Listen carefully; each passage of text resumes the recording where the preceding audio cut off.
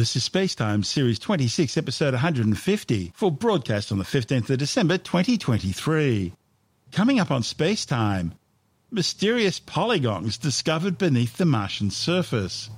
Iran's nuclear missile program continues to advance, and a Russian Progress cargo ship docked successfully with the International Space Station. All that and more coming up on Spacetime. Welcome to Spacetime with Stuart Gary.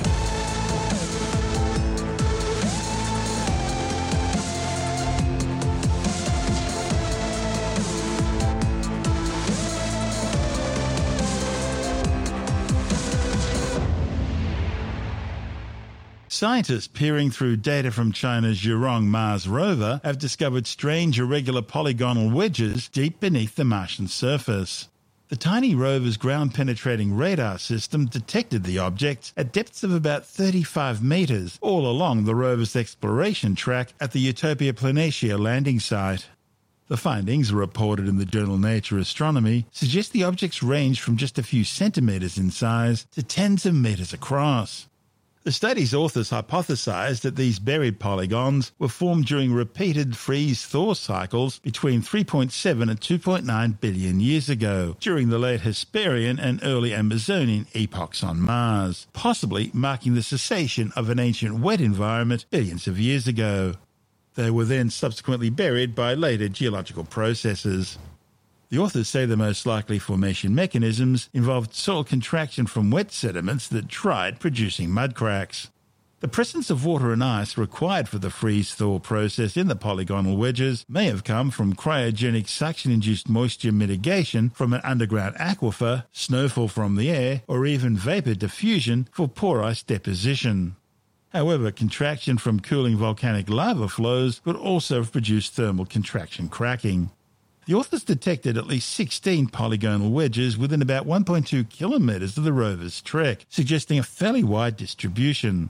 While polygon terrain has been seen across several areas of Mars before, this is the first time they've been detected underground. Zhurong landed on Mars back on May the 15th, 2021. It lasted more than a full Earth year on the red planet's surface, travelling some 1,921 metres. However, it's failed to wake up after being placed into a planned hibernation phase by mission managers in order to see through the harsh Martian winter. And despite recent efforts to reawaken the little rover, there's been no response. This is Spacetime. Still to come, Iran's nuclear missile program continues to advance, and a Russian Progress cargo ship docked successfully with the International Space Station. All that and more still to come on Spacetime.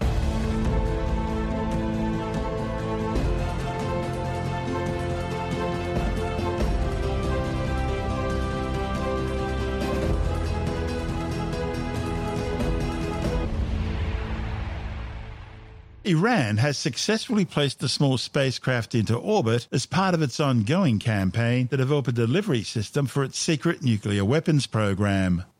The Islamic State, which is the world's largest sponsor of terrorism, released images of what it describes as a Salman rocket apparently blasting up from the Imam Khomeini Missile Test Center in northern Semnan province.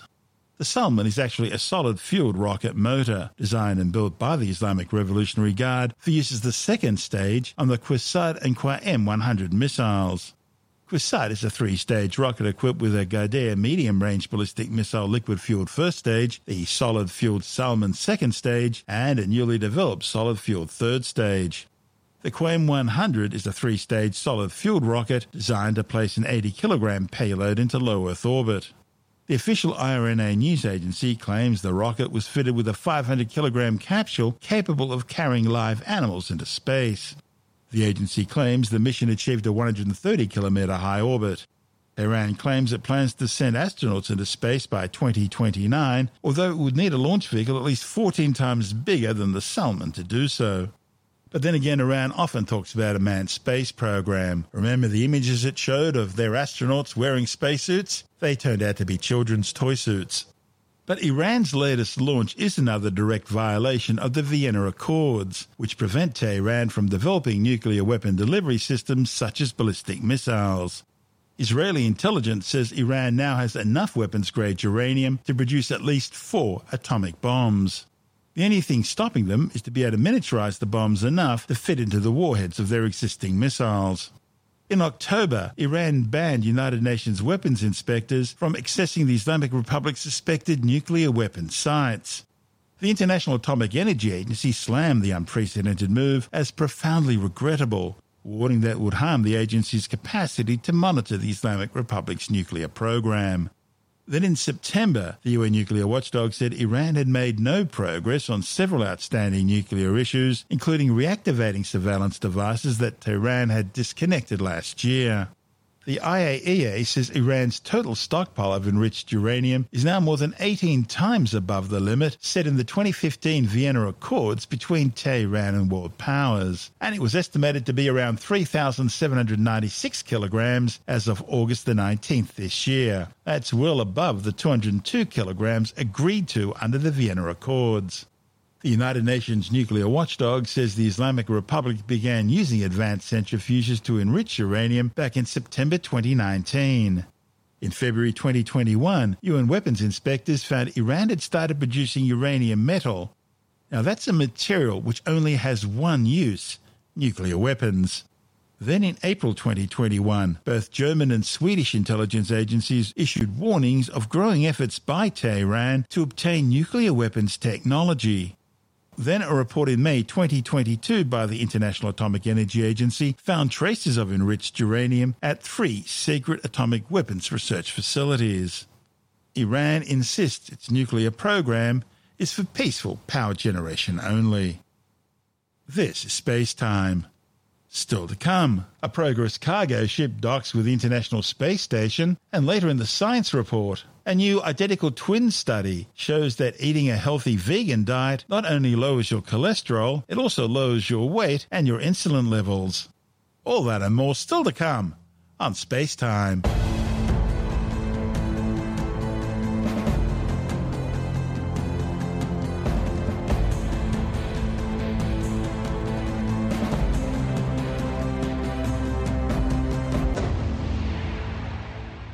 A Russian Progress cargo ship carrying over 2.5 tons of fresh supplies has successfully docked to the International Space Station.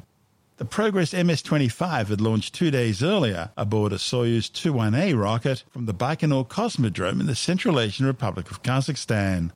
The Progress manifest included 1.5 tons of dry cargo, including food, personal items for the 7 Expedition 70 crew members, spare parts and other equipment and supplies, as well as 515 kilograms of fuel, 40 kilograms of oxygen and 420 kilograms of water. A previous Russian supply ship, the Progress MS-23, undocked from the orbiting outpost last week and re-entered the Earth's atmosphere loaded with trash, where it burnt up. Teaching your kids about astronomy, or taking them into the backyard or park at night to gaze up into the night skies, pointing out key stars, constellations and planets, is one of the best ways to spark their interest in science and open up an exciting new world before them. And listeners in the Southern Hemisphere are especially blessed because they have some of the planet's very best views of the cosmos, including our nearest star systems, the best views of the galactic centre of the Milky Way, as well as stunning views of some of our nearest satellite galaxies. The powerhouse Sydney Observatory has now launched the 34th and latest edition of its popular Australian Sky Guide, providing stargazers and the general public with an easy-to-follow tour of the majestic southern night skies.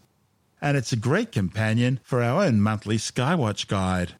The guide, which has been published annually since 1991, contains the latest star maps and information on all the key astronomical events expected over the coming year. The guide also examines the fascinating sky science of First Nations astronomy and the role it plays in traditional Aboriginal life and Dreamtime stories. The 2024 guide was written by Dr. Nick Glom, Consultant Curator of Astronomy at the Powerhouse Museum's Sydney Observatory and Honorary Professor at the University of Southern Queensland. This year's book, it's been completely redesigned. It's much easier to read, looks much more modern, but the real big difference is the monthly sky map. Previously, they were sort of covered the whole sky in one circular map. Now it's the two maps have been split into two, so you can look towards the north and actually see what's up in the northern sky, and then you can turn the book over and look in the south and see what's in the southern sky. It makes it much easier to use and to get familiar with the night sky. Now, Nick, the cover is usually one of the most spectacular features of the guide. What about this year's? The cover is very spectacular. As usual, it's from a photograph which is a winner in the David Malyon Awards, which is run by the Central West Astronomical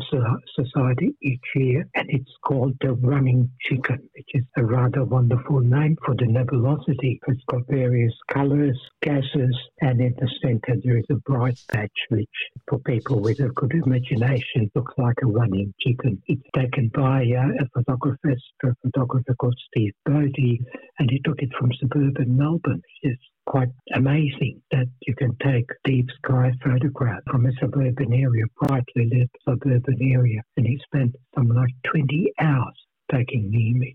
The book also has an essay, as it again we do every year, on First Nations astronomy. This year it's by Uncle Gilar Michael Anderson, and it talks about the astronomy of the Ulali people. These are people who live in parts of New South Wales and Queensland, and like other Aboriginal people, First Nations people, they embed their astronomical knowledge in stories. So there are some very interesting stories associated with the sky, and yet at the same time showing that they do understand a lot of what's happening in the sky and how the events and how what you see in the sky repeat over time. What about some of the highlights for 2024? There are lots of exciting events during the year. There's two main meteor showers, the Eta Aquarids, which are meteor shower associated with Halley's Comet, sort of dust particles driven off Halley's Comet over the centuries and thousands of years it's been circling the sun, and we run into those dust particles in early May. This year is particularly favourable as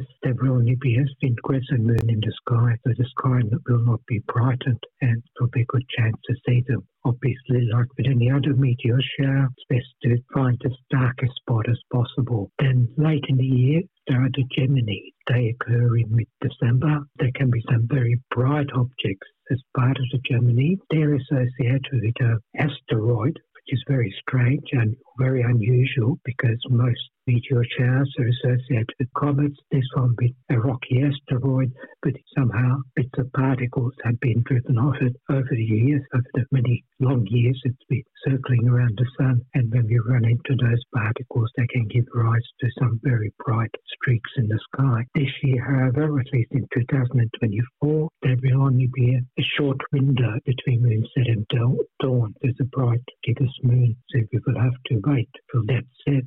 And then there'll be a short window of half an hour or so between that time and dawn. But there will still be a chance to see it. There'll be close approaches by planets to each other during the year. For example, on the evening of 22nd of March, Venus will be close to Saturn, and that's always a spectacular event when there are two planets close to each other. So shining brightly, Venus especially is the brightest planet in the night sky. Then a few months later, in August, mid-August, there is the approach of Mars and Jupiter, and that takes place in the early morning. So Mars being the red planet, Jupiter being the giant planet, and it's fairly bright, not quite as bright as Venus, but fairly bright. Again, that should be a great sight. Then in June, we have an occultation. The moon covers Saturn, and that's really one of the highlights of the year, in fact, possibly the highlight of the year. So it happens in June, but fairly late in the evening, around 11 p.m, and the moon starts covering the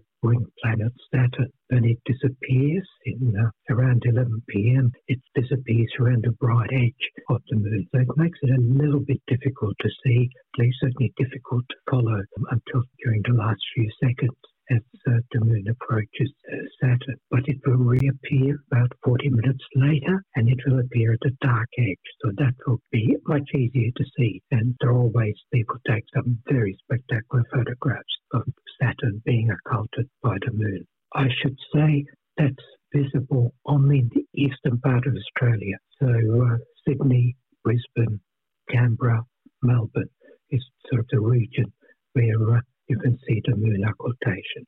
We also have a couple of supermoons in September and October. These are supermoons, so when the moon is a little bit closer or appears a little bit larger to Earth than usual. And this is because it is closer, and the time that it's closest to the Earth corresponds to or matches when the moon is at full moon. So that's always nice to see. It's best to observe it just as the moon rises, because then the effect is improved by the moon, what's called the moon illusion. That makes the moon appear larger when it's near the horizon than when it's up in the sky. It's not a real effect, it's only in our brains, but it is very, very noticeable. Then we have the final highlight for the year, and that may or may not happen.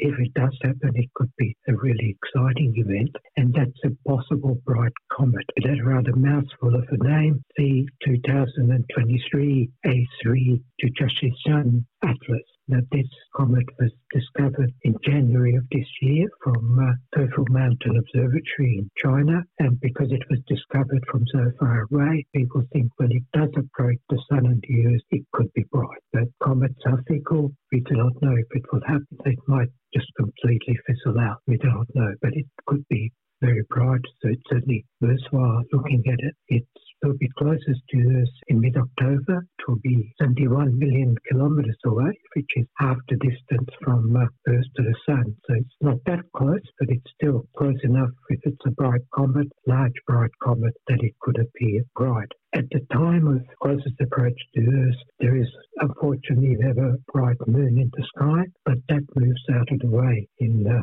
few weeks later on Saturday, 19th of October, and that in the evening will give us the best chance to look for the comet that evening, 19th of October, and next few evenings. And hopefully, if it's clear and the cometries remain bright, then it will be a good chance to see it.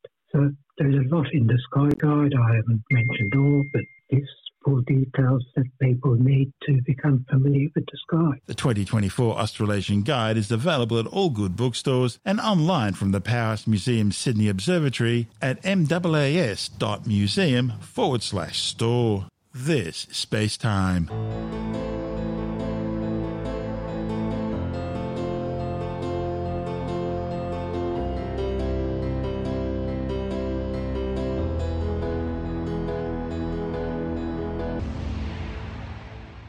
And time now to take another brief look at some of the other stories making news in science this week with the Science Report.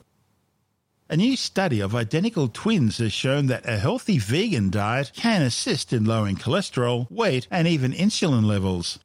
The findings, reported in the Journal of the American Medical Association, followed 22 pairs of identical twins which saw one of each pair eating a healthy vegan diet and the other a healthy omnivore diet for 2 months. At the end of the 2 months, researchers say cholesterol levels and insulin levels were better for the vegan group compared to their siblings, and the vegan group also lost more weight. They say the research shows that a vegan diet can be a good option for reducing the risk of some health problems, with identical twins providing an opportunity to compare health outcomes between two people with essentially similar genetic and lifestyle factors.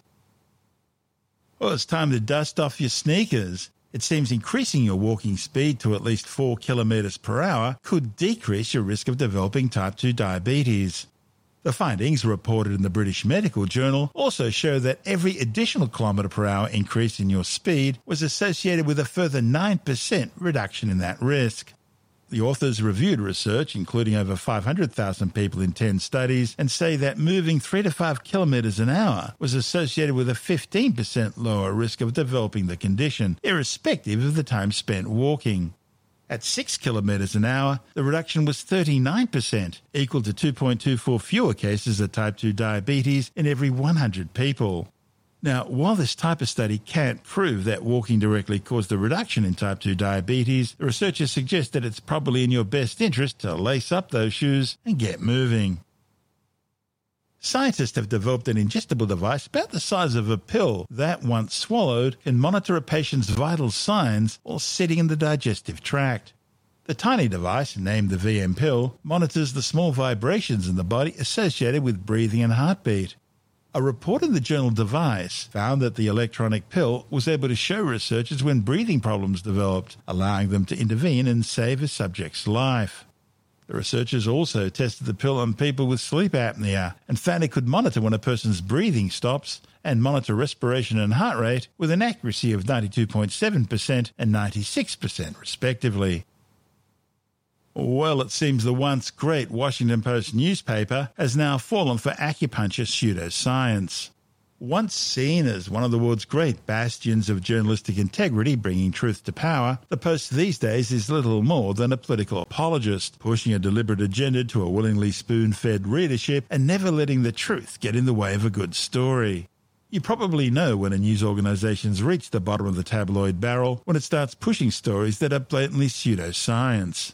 And as Tim Mendham from Australian Skeptics points out, that's where the acupuncture comes in. Washington Post, as you say, a recognised newspaper. A once great newspaper. The once great newspaper. Unfortunately, you're only as good as your journalists, although your editors should be aware of what you're letting through. And perhaps in these days of straitened finances for newspapers and mainstream media, that they will look for things that get a greater interest. And that they're looking for clickbait, let's face it. Yeah, some of these are clickbait of quite a length, actually.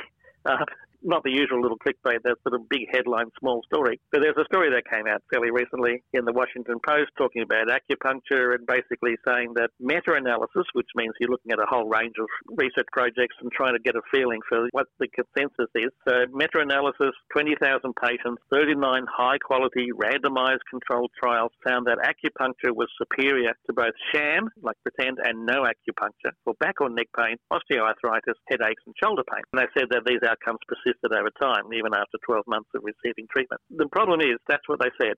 The reality is that's not quite the case. Meta-analysis is a great thing because you basically try to even out the score. And they do it all the time with political polls. What's the sum of the political polls and try and find the average between it. Trying to find the average is a funny area. The average Australian has less than 2 legs. Now, not many Australians have less than 2 legs, but the average Australian has less than 2 legs because no one has more than 2 legs and there are a few with less. The thing is then that if you're looking at meta-analysis, which is generally regarded as a good thing, you have to look at the quality of the individual research that's making up your overall analysis. And if you have a lot of bad quality research projects and a few good research projects, the average out will tend towards those, bad or believing or sort of more less well done, less rigorous studies. So your average then is a skewed average. So it's not just the number, it's the quality, which is the important thing. One commentator on this, and has been commenting for a long time, is Stephen Novella, a skeptic who has a blog called Science-Based Medicine, which is very much worth looking up. And he says, as you improve the control and rigor of the study, in other words, make it a better study, the effect of acupuncture diminishes to 0. But if you do a meta-analysis across the spectrum of study quality up to some arbitrary cutoff, you can see statistical significance. If you therefore include everything, even the bad ones, your result of a meta-analysis is not going to be very good. And obviously with acupuncture, it's a bit hard to do a blind test, double-blind test even harder. The patient doesn't know what they're getting, the practitioner doesn't know what they're giving, and someone else makes the assessment to see if it works. Trying to get a patient to see if they're needles or toothpicks or not having it all, or if they're going in the wrong place, not the meridians, etc., or the acupoints, as they're called. Well, they can't even agree on the meridians, remember that. Or the acupoints. Yeah. The trouble is, there's interesting things. In most pro-acupuncture documentation, they talk about acupoints as being, which is the points you stick across your body for different things, 365 of them. Now, the number 365 might be significant because it's the same number of days in a year. And the traditional belief of acupuncture is that each point relates to a particular day of the year, which is obviously strange. I was going to say garbage.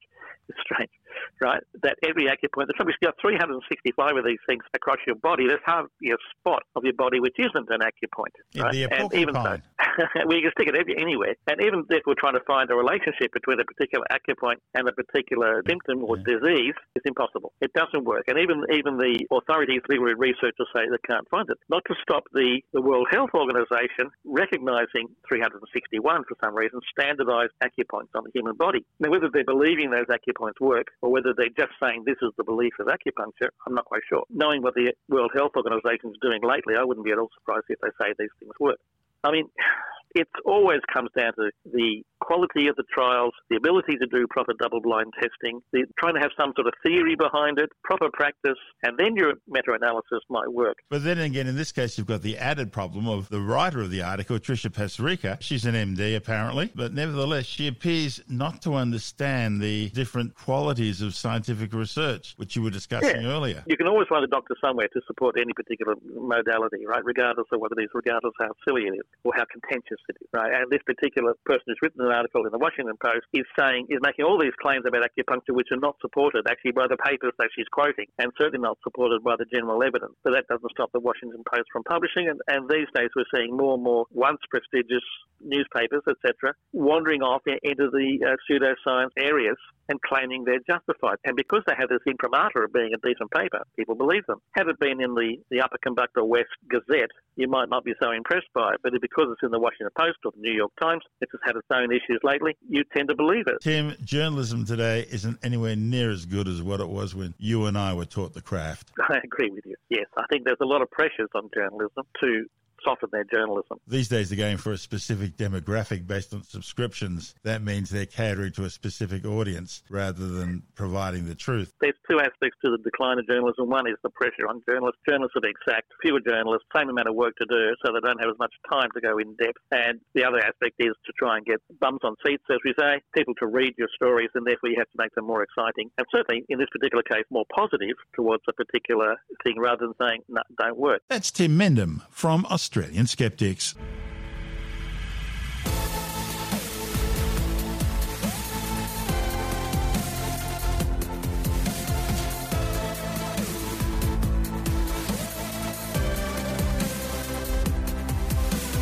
And that's the show for now.